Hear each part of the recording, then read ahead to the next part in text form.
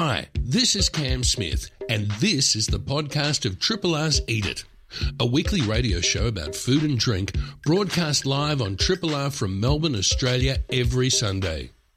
Hope you enjoy the podcast and feel free to get in touch with us via the Triple R website. Across from me, I have Matt Stedman. Matty, how you doing? Well, I'm a lot further across than I was last time when I was further away from you, because I'm joining you all today, dear listener, from the city of Sydney. Steak and kidney. Pretty much. Sin City. Yeah, Sin City, to use that analogy. Whereabouts in Sydney are you? I'm currently speaking to you from Elizabeth Street in the hotel, middle of the city. I forgot how it gets quite humid up here this time of year. Not so much that you'd think you're in Queensland, but for us, poor sheltered Melburnians, I've broken up quite a sweat, so I'm pleased to be in with some air conditioning at this point. Oh, good one. And are you going to be heading out and, eating at St. Peter or something, or dining Peter Gilmore style? Not quite Peter Gilmore. We're off to Woolloomooloo after this, which is, for those who know Sydney, it's a bit of the home of the darling set of Sydney. The Loo, yeah, as they call it. Welcome to the Loo. And you're going to Otto, aren't you? Yeah, I am. I can high-five John Laws, who I think used to own the apartment on the end of Finger Wharf there, and I'll give him your regards, Cam. I'll say you said hello. There's a few, and there was also the who was that awful broadcaster that was there?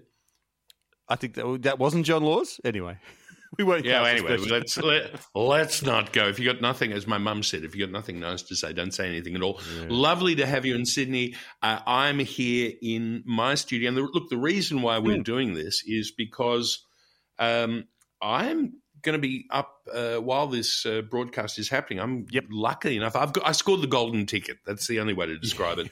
I'm going to be in Biragoa at Bray for the 10th anniversary party of Bray's for Dan and all his fabulous crew.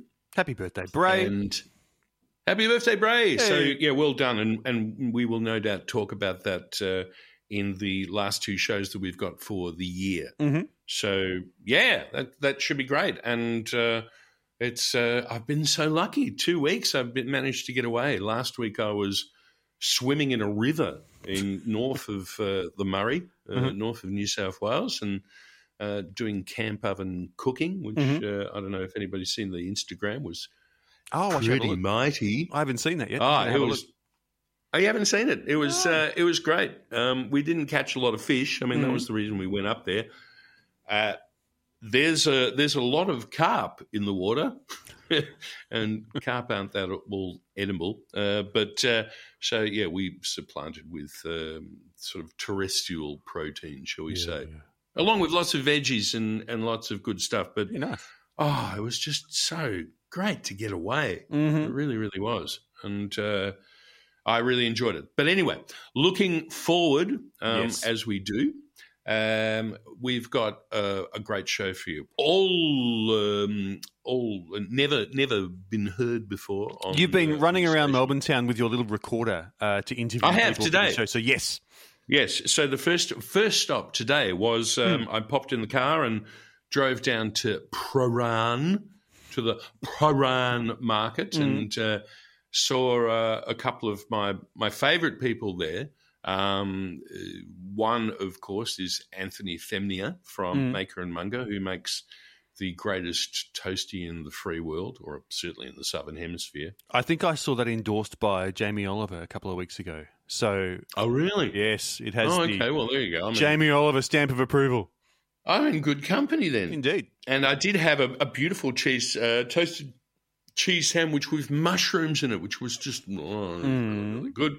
And I went across the way to see the wonderful, the redoubtable Damien Pike. And Damien Pike is he's the John of the Prahran market, a bit more Aussie than our John is. Damien. He's a real bloke. G'day, Cam, how you going? He's a bit like that. And Damien has made his name by selling mushrooms. He's known as the Mushroom Man, and we were joking about the fact that when I first met him, which was many, many years ago, there were only two types of mushrooms. open and closed. So caps Yes. or open sort of feel. They were all the white mushroom, very spongy, not good. Mm-hmm. And he has such a range of mushrooms. It's just absolutely incredible. Mm. And I also got my very, very first taste, or not taste, a smell of a white truffle. Oh. Yeah, these white truffles that had been flown in from Alba. And, I was going to say it's nowhere near truffle season here, so there's probably some. I don't think there are white truffles that are being able to be cultivated. I could be wrong, but I haven't seen one. And look, truffles, black Perigord truffles, Tuber melanosporum, if I remember rightly, are pretty bloody expensive. White truffles are out of control. Next level expensive. Yeah, next level. And who knows, maybe one day I'll get to experience a white truffle. But anyway, we talk about other things other than that. So, that's kind of good. But also, when we think about the food in front of us in a restaurant, a lot of the decisions that go into making a restaurant is about the design and the architecture of a restaurant. And there are awards which celebrate that. And I speak of the Eat, Drink, Design Awards, which have been around for about 10 years. And I went from Paran to East Melbourne to the offices of Amy Woodruff, who was great to meet her and have a chat with her. And she's the jury chair for the Eat, Drink, Design Awards. So she was the one who keeps all these people apart going, yeah, okay, we've got your opinion. And yeah, that's laudable too. And she was the final arbiter of who gets picked for the Eat, Drink, Design Awards. And if you want to play along with the interview, Google that, because the Design Awards were announced on Wednesday night. And I do have some sad news for Melburnians in the fact that a lot of the awards went up to Sydney. Oh, really? Yeah. So, I don't know. Maybe we got to get our act together or get more money in the restaurants of Melbourne. The latter might be the case. So, anyway, Damien and Amy will have segments today, and I hope you enjoy them. Triple R.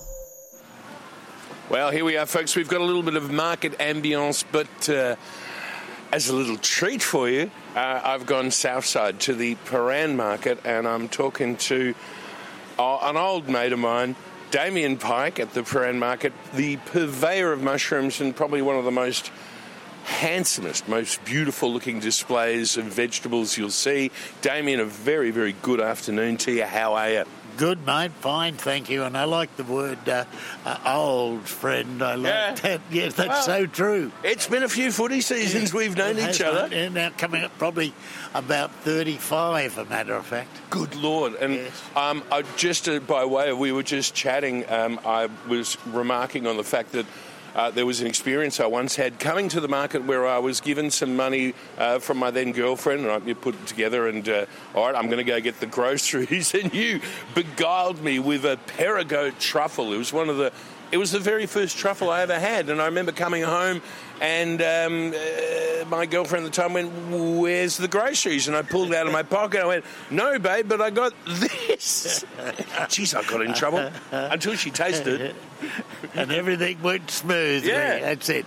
And full circle, you've just completed a dream of mine. Well, it's not quite complete in that I haven't tasted it, but you've given me my first smell of a white truffle, which you have. You've got a fair few of them here. Yeah, good, mate. At the moment, it's been a great year. This is Where are they from? Alba in Italy. Yep. This is our fourth week, so that's our fourth delivery. Wow. Not a big quantity this year, but the quality's excellent. Do they get flown in a plane in first class? Like I sort of see them in seat 1A. You're going, no, I won't have any more champagne. I'm good. And if you know the pilot, he does carry them too.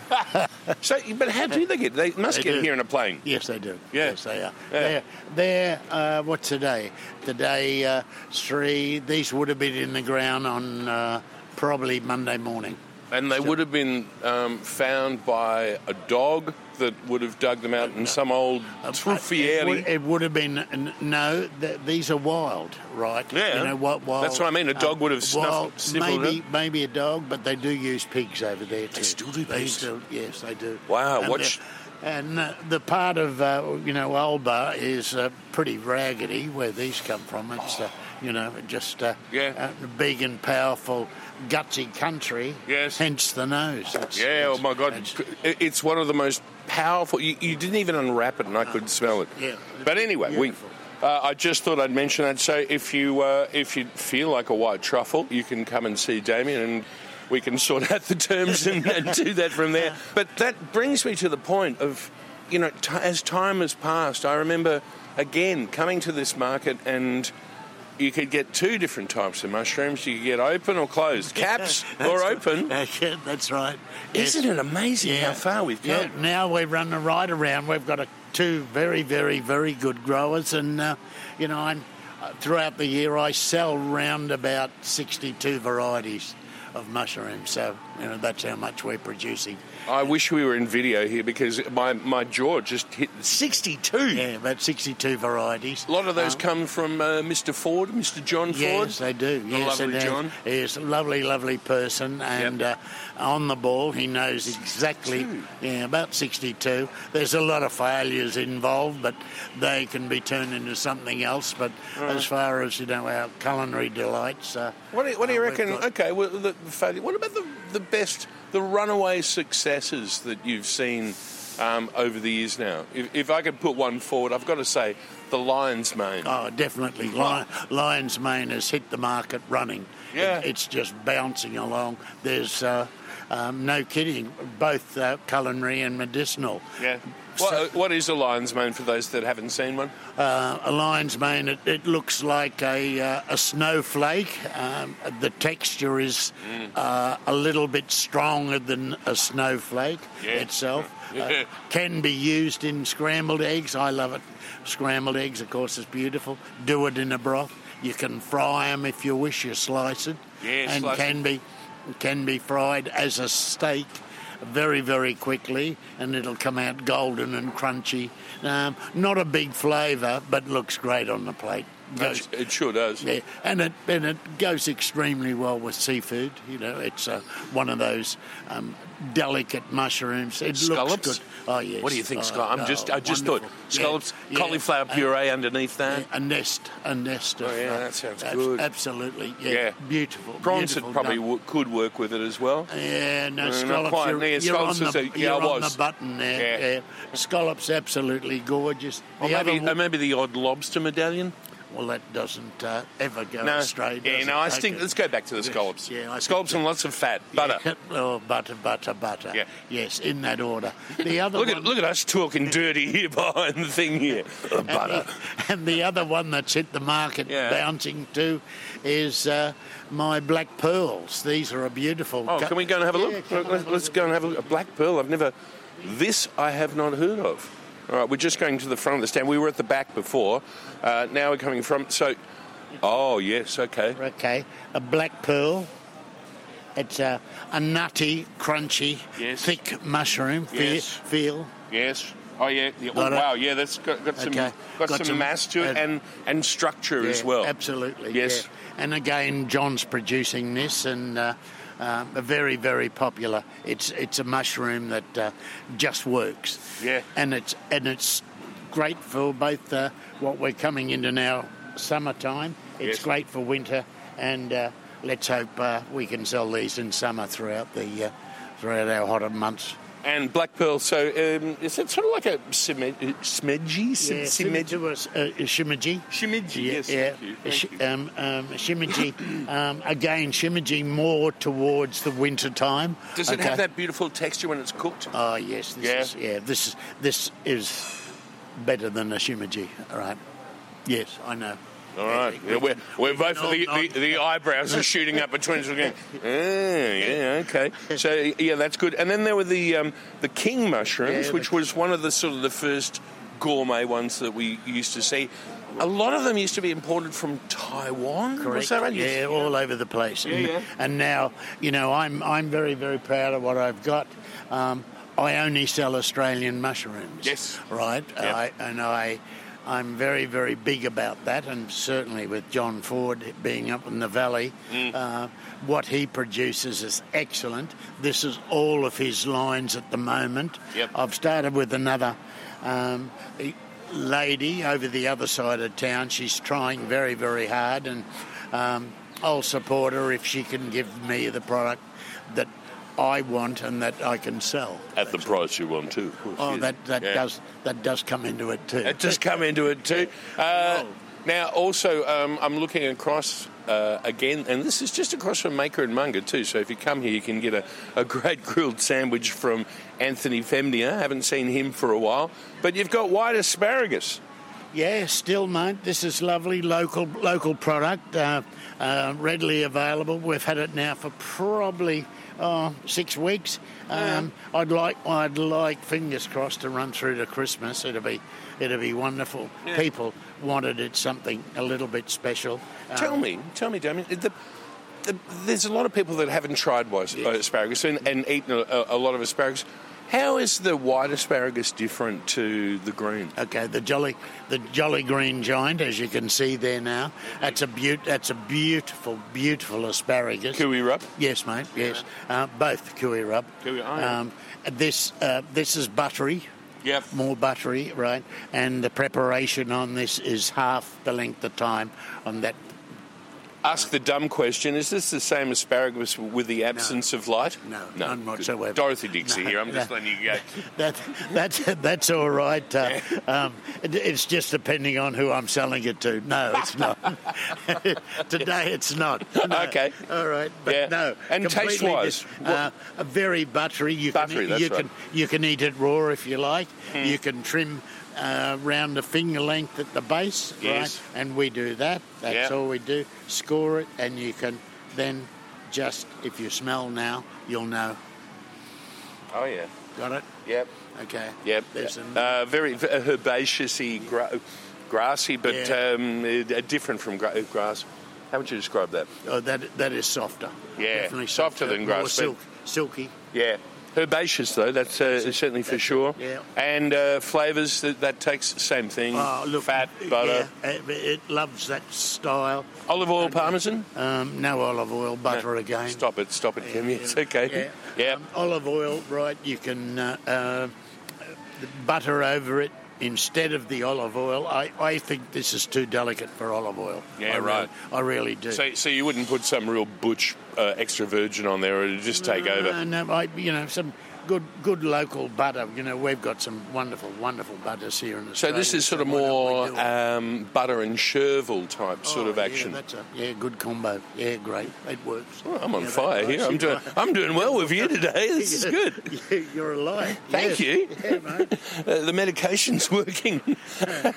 And giant strawberries. Yeah, they're good, mate. Yeah, these are local again from down the peninsula. Started about 3 weeks ago. As you can see, they're monsters. They're called a red gauntlet. It's an American variety. Now we're selling them. We're selling them by the piece or in packaging for containers. From Moonar Bridge, premium strawberries down Bonio Road. Oh, okay. Yeah, wow. Okay.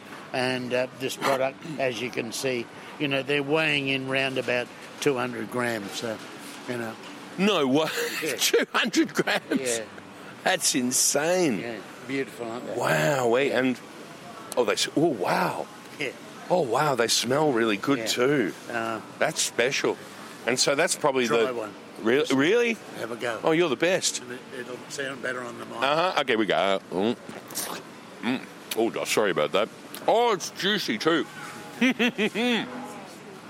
Great acid. That's probably one of the best strawberries I've had in a long time.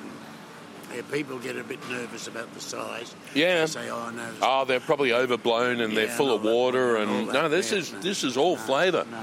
That's great. So got to come and have a look, Good on you, Moonar Ridge in Bonio Road. They always have some good acid soils there, and wonderful, wonderful area there now. They're producing quality. Sorry, I had to go. It's even better the second time around. Oh, yeah. Yeah, it doesn't miss, does it? My eyes have just gone really, really wide.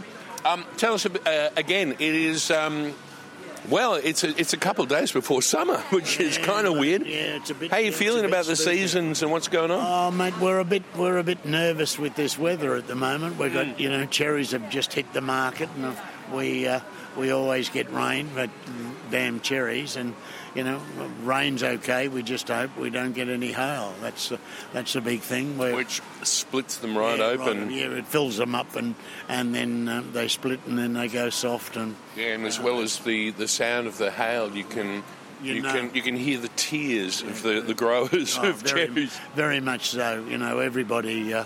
Everybody suffers, and it's here we are in Melbourne, Christmas time. Yeah. We've must have cherries. Must have a little bowl full somewhere. We've got to have them. No, agreed. Everything else, the stone fruit is looking good. I think maybe again we don't need any damage with the rain or hail again.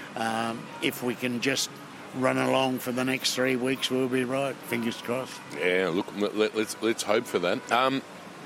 The mangoes seem to have come earlier and earlier every year, don't they? Very much so. Yes, they've got. There's 3 or 4 varieties out. Still, the big R2s are beautiful big mangoes. What's your fave? Still the Kensington Pride. Yeah. I think, look, they've been around a long, long time, and years ago they were just called, the Bowen Mango. Well, now it's call them by its proper name. It's a Kensington Pride. I also used to remember a thing called a strawberry Bowen. Yeah, they do. Yes, do you remember that? Yes, they do that. Is that still called a strawberry Bowen? It's called a strawberry, but that's normally for export now, grown for export. They're doing that also. Damn. Also, they let it go many, many years ago when they released the Calypso, and that became the big wow. What do you rate it? You rate the Calypso? It looks good. Yeah, I'm with you. I'm with you, yeah. Pretty little thing. Yeah, that's not much substance to it. None whatsoever. Yeah. So, they're the little tricks in the mango industry, I think.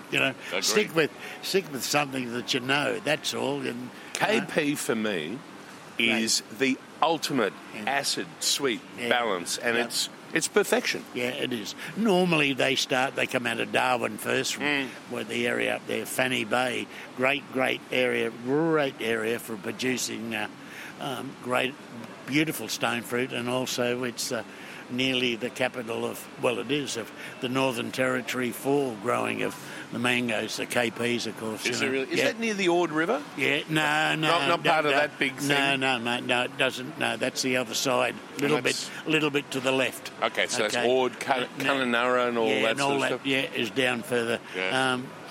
All of that area up there in Darwin at the moment is nearly all under mango fruit. It's big time. Big. Lots of trees, lots of things happening. And, it's pretty easy to get it out of that area too for export. They do a lot of export out of there. So, you've got international airport there. I'm going to say there must be some really big runways to get all that stuff out. Yeah. Well, a lot of infrastructure. Big time there now. And that. Hello, Dale. Good love. It's very, very, very important for for Australian industry. Damn right. Unload it up there and then we can unload it down here too. It doesn't matter, I'm saddened to hear that the overseas buyers get the strawberry Bowens, but it seems to be the case with a lot of our greatest agriculture and stuff, whether it's tiger prawn. Anyway, we won't do that. But here and now, what is here? What is your pick of the market for this week? Probably still the white asparagus. I love that. Yeah. I think that is very, very good. And running a good second of these monsters here right in front of us here. The one you've just eaten, the same. I'm saving that. I haven't discarded that. I'm going to come back for that because I'm just going to make too much noise. If I keep eating it, I'll be going, one of the greatest strawberries I've ever tasted. The asparagus is pretty good value, I've got to say, as well. Cherries, we pray, we hope. Yeah. Hang on there with not too much rain, no hail. Yeah. We'll be right, And, of course, mushrooms will be running right through to Christmas. Fingers crossed again. No drama about that. None whatsoever. No, because we've got John Ford on the case on that one. And your new woman. Yeah, she's a lovely lady, the other side of town, and we've just started, and fingers crossed she can produce the product that we want. That's cool. What it is. Well, come on down the Prahran Market and say good day to Damien Pike, the Mushroom Man, has been for many years. Damien, so good to see you, mate. Thank you, mate. Pleasure. And also thank you for that first little smell of a white truffle. I'm going to go see my bank manager and see if I can get... he can help me out. Maybe we can talk about it later on. Finish that. I will. Don't you worry. I'm going to finish. He's pointing at the strawberry, which I'm saving. Damien, a pleasure to see you. Done. Thank you. Triple R on FM, digital, online and via the app. Thanks so much for being here. It means a lot. When we go out to eat, a lot of the experiences that we have is about the food in front of us and how we enjoy that food, and maybe the conviviality of the table and the people that are around us eating that beautiful food. Well, hopefully in this case.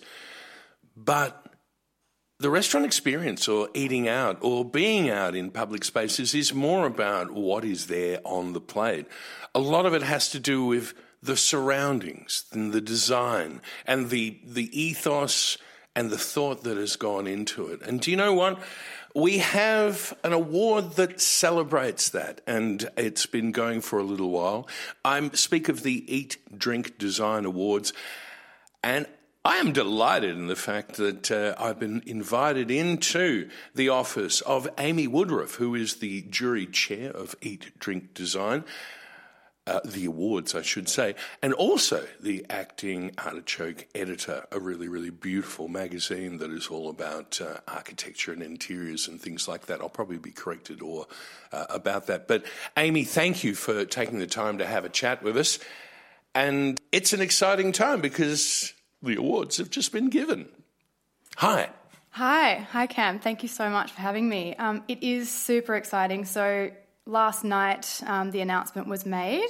Whereabouts were the... Oh, first of all, can we just go back before we talk about the announcement of the awards? How long have these awards been in operation for? Yeah, they've been going since 2012, so that's a pretty good innings. Wow. So more than a decade. That's right, more than a decade, yep. So that's a nice... Wild arithmetic skills I have here. Yeah, well done. Thank you. Okay. Yeah. So Architecture Media, who publishes Artichoke Magazine, amongst other interior and architecture titles, initiated the awards in 2012, basically as a way to highlight the importance of the hospitality interior design sector and kind of spotlight the design studios and the venue operators that are doing really fantastic work in this space, which is inherently challenging. It's a sector that changes fast. It's impacted by so many social, economic, political forces. Obviously, the pandemic has just recently proven that again. So to do really fantastic design in hospitality is quite... it takes a bit of alchemy. You've got a lot of experts and sort of a meeting of minds across various disciplines.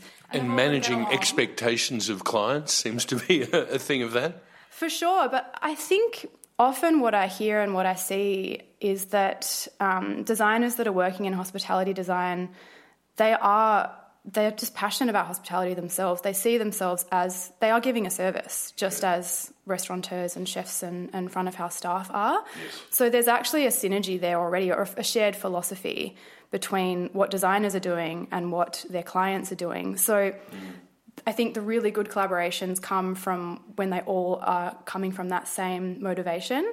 So they're on the same side, it's not kind of like an us and them situation. Ultimately, their goal is to create a space that will make patrons feel fantastic and want to come back. Because it is all about, first of all, at its very basis, the whole thing about for someone in the restaurant business or hospitality is you are providing food and succour and an experience for people, and that is the ethos that is there in the first thing is to feed people in a great environment. 100%. And actually, in a way, I think that design is a little bit akin to food. You know, it's like you have your lunch and then you're hungry again a few hours later. You want more, and it's a pleasurable pursuit. And when the two things come together in a bar or a restaurant or a cafe or a retail space or a hotel, it's just one of the most wonderful things that humans can experience and share with each other. And that's very much what we are celebrating with the Eat Drink Design Awards. And actually, further to that, something that we really highlight, especially this year, is what we call the spirit of generosity. Okay. And what we mean by that is the hospitality, what hospitality stands for. It's welcoming people, it's making them feel at home, it's being inclusive, it's, speaking to a lot of different cultures.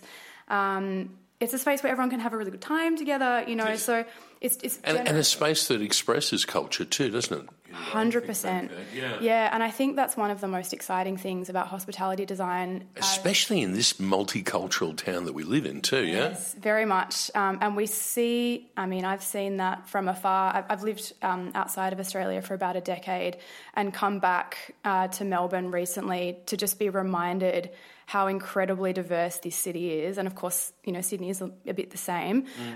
If it's not too much prying, where were you before? I was in Copenhagen recently for 6 years. And then before that, I was in North America for a couple of years. Gotcha. And had the privilege to bounce around a bit in between. So lots of travel, lots of eating and drinking all over the place. And I come back to Melbourne honestly thinking and feeling that this city is so impressive.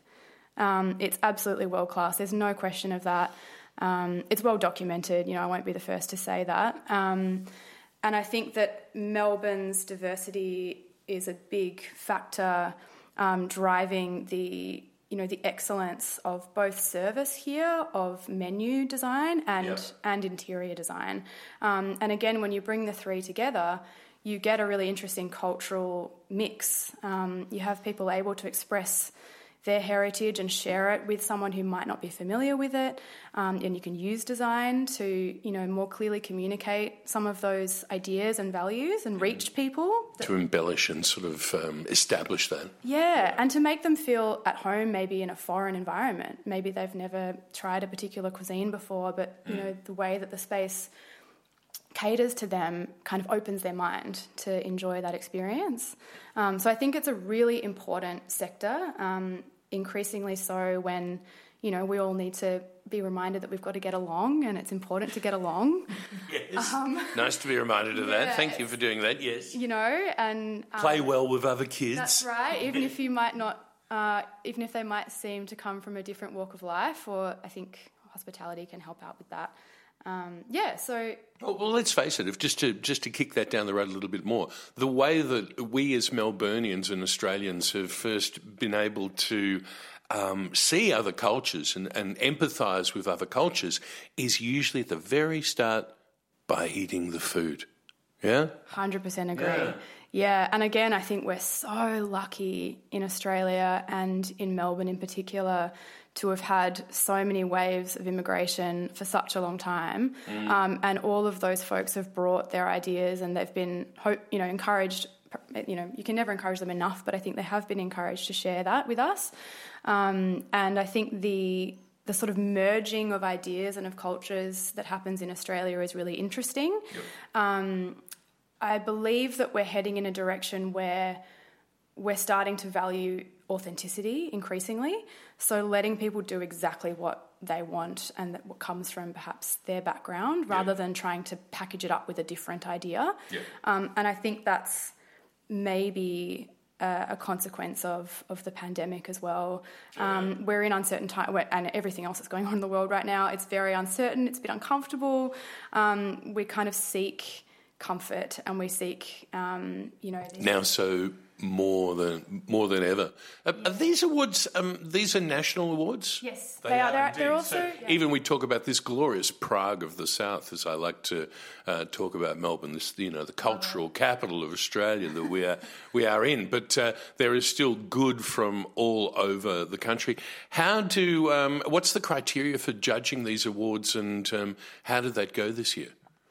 Yeah, so the criteria is ultimately looking at imagery, in fact, of the design, so the spaces that have been submitted by the design firms, looking at those images and assessing them based on how they can increase a hospitality experience, so elevate the food and beverage rather than overtake it. Gotcha. And this sort of goes into the equation that, this might be a bit cliched, but the form and function thing. How do those things marry, and is there one that is more important in this criteria? That's such an interesting question, and there's no single answer, I don't think, because every venue has a different set of goals for itself. If you have a really small cafe space, for example, that needs to just manage really high foot traffic and maybe long lines of people waiting for coffee, that's a totally different brief and a different outcome compared to maybe a big opulent restaurant that wants to bring in big celebrations, big groups, lots of room between the tables, amazing low lighting and design details that sort of transport them somewhere else. Yep. And that's more about form perhaps than function. So there isn't a formula, and that's what makes this such an exciting sector, I think. And also there's a certain degree of subjectivity because it's a panel that votes on this ultimately, isn't it? And I imagine there's some heated discussions about all that. Yes, it's a really dynamic chat. So this year we had an amazing jury. We had Emma Bernie from Good Food, she's a food journalist, and we had Kelvin Ho, who's the director of Akin Atelier, an interior design firm, as well as Di Ritter, so she's an associate at Hassel, another talented designer, and Brent Savage, so obviously, really renowned chef and owner of the Bentley Restaurant Group. So different perspectives, brought into the room, really important to hear. Different criteria, different motivations. That's right, thinking about one venue from multiple angles. I would have loved to have been a fly on the wall in these discussions. It was really invigorating, and strangely enough... Was there any banging on tables or anything? I want this one, I believe in this. Definitely, and that's a good thing, right? It would have been pretty boring if we all just agreed on everything. Tick, flick. No thanks. So, really good process. And as I say, everyone brought their perspective, but ultimately there were some really kind of clear themes and things that we all agreed on, which is how we arrived at the winners. We did see some sort of polarising themes. On the one hand, this year, there were a lot of spaces that were just leaning really far into hedonism and just going kind of nuts with materiality and atmosphere and trying to create spaces that are for escapism. And then on the other hand... Hedonism, let's give a definition of it. So hedonistic is the pursuit of pleasure. Yeah, absolutely. Again, post-pandemic, let's have a good time. The lotus eaters of... Yes, okay, yes. Yeah. So I think that motivation is still there and was being serviced by some of these places. Yes. And that's great, and we need that. Any examples you can think of that appeal to that ultra, uber hedonistic zeitgeist? For sure. So there was a venue called Yugen, which is a really opulent Asian restaurant with just really moody, tactile interiors, quite luxurious. Let me guess, in Sydney? No, it's here, actually. It's here. I'm thinking, damn. Sorry. Although, on the Sydney note... where is it in Melbourne? Just out of curiosity. That's a really good question. Oh, okay, don't worry. We can move on to that. Yep. Sydney did actually take away a very big chunk of the cake this year. So 4 out of 7 awards went to Sydney. So Melbourne better watch out. Yeah, come on, you're on notice, yes? Yeah. And in Sydney that included Kiln, which is the restaurant of the Ace Hotel, and that's by Fiona Lynch. And that, I think, is also quite an example of hedonism, but it also feels a little bit down to earth. It's got an Aussie flavour to it. So the materiality and the colours are sort of riffing on the Aussie landscape, a bit more muted. And there were some good stories in there about local collaborations with artists and makers, and a lot of use of sustainable materials or circular materials. Very important. That's a big thing now. Yeah, really big thing, and we certainly want to see a lot more of that. In an industry where that's challenging, I mean, unfortunately in hospitality design, inherently there's churn there. Usually operators are sort of forced in many cases to change over in a few years. Maybe it's their lease or customers expect change. Yes. But hopefully we'll see spaces that are going to last for a longer time. Yep. And actually on that note, we have a special award each year. It's called the Hall of Fame Award. And that is where we draw attention to a venue of really enduring relevance. So it's been around for 10 years or more. It's relatively unchanged in terms of the interior design. And it is still, just killing it and people are loving it. And so this year, again, Sydney, yeah. Good on you, Sydney. I'm going to be very unpopular. Yeah. No, it's right. Good on you. Exactly. Yeah. But so What was it? Bistro Moncur. Damien Pignolet. Exactly. The beautiful man. He is a beautiful man, yeah. Yes. And so this was designed by Alex Zahns and his team in 1993.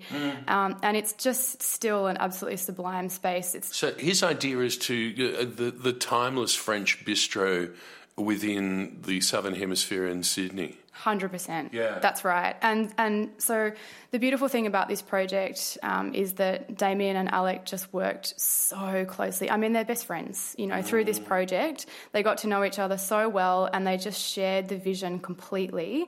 And so what you have is a space that is 100% there to serve. The service is excellent and the design is there to serve the service. Got it. So it's a lot of elements of function within that. Yes, function and a beautiful form. Is this the one with the vaulted ceiling? The vaulted ceiling. It's like a semicircular ceiling. It's just like being in a boat. A boat upside down that's not sinking. Yes. And it's very much not sinking. They're doing very well. I can't remember the number, but Damien told me that it's in the millions of plates. Yep. That they've served. So that's pretty epic. And it just goes to show that when you invest in good design, you can last a really long time in what is an ultimately fickle industry. Yes. And we love that. Yes, because that's one of the things about this industry is that, like moths, sort of attracted to the next brightest flame. It's a very fickle thing, and a lot of people think that they have to just do a whole new outfit on the place just because of that. Yeah, that's right. And again, there's a place for the fashionable interiors, but there's increasingly value in trying to make something that will stand the test of time. It's very challenging. It's harder in many ways, but we're seeing some really good examples of it, and that's where we need to go. Now, while we're doing this, in case people want to play along, can we look up to see the awards ourselves while we do that? Eat, Drink, Design Awards? Absolutely, yes. So you can go to eatdrinkdesign.com and there you'll see the 2023 gallery of all the winners and the commendations and the shortlist as well. Yep. And you can also find a little bit more detail on architectureau.com. Lots of really nice articles there about each of the winners, so just going into more detail on each of them. Yeah, lots and lots of good reading there. And what do they win? What do they get? Well, I think probably the most important thing that they win is industry accolade. I mean, to be recognised by your peers is probably the best thing. But then there's also a little. Do they get like a little award? Is there like a little Oscar type thing? Certificate, yeah. They get a nice printed certificate, and they also get a little bit of cash too. But I think probably the other nice thing for each of the winners is that they're all reported on at length in the upcoming issue of Artichoke magazine, so that comes out in a matter of days, and this whole issue is dedicated to Eat, Drink, Design Awards. So all of the winners, all of the commendations, they're printed on the page, and their story is told, in perpetuity. So pick that up. It'll be on the shelves soon. Check it out. Look, we've got a couple of minutes left, and I thought maybe we might just sort of riff on the fact of How have you seen design elements evolving over the last, say, decade or so? Have you got any sort of comment? I mean, I know you've sort of been out of town and doing that, but just generally, we talked about elements of sustainability was one thing that's very important. Any other sort of things?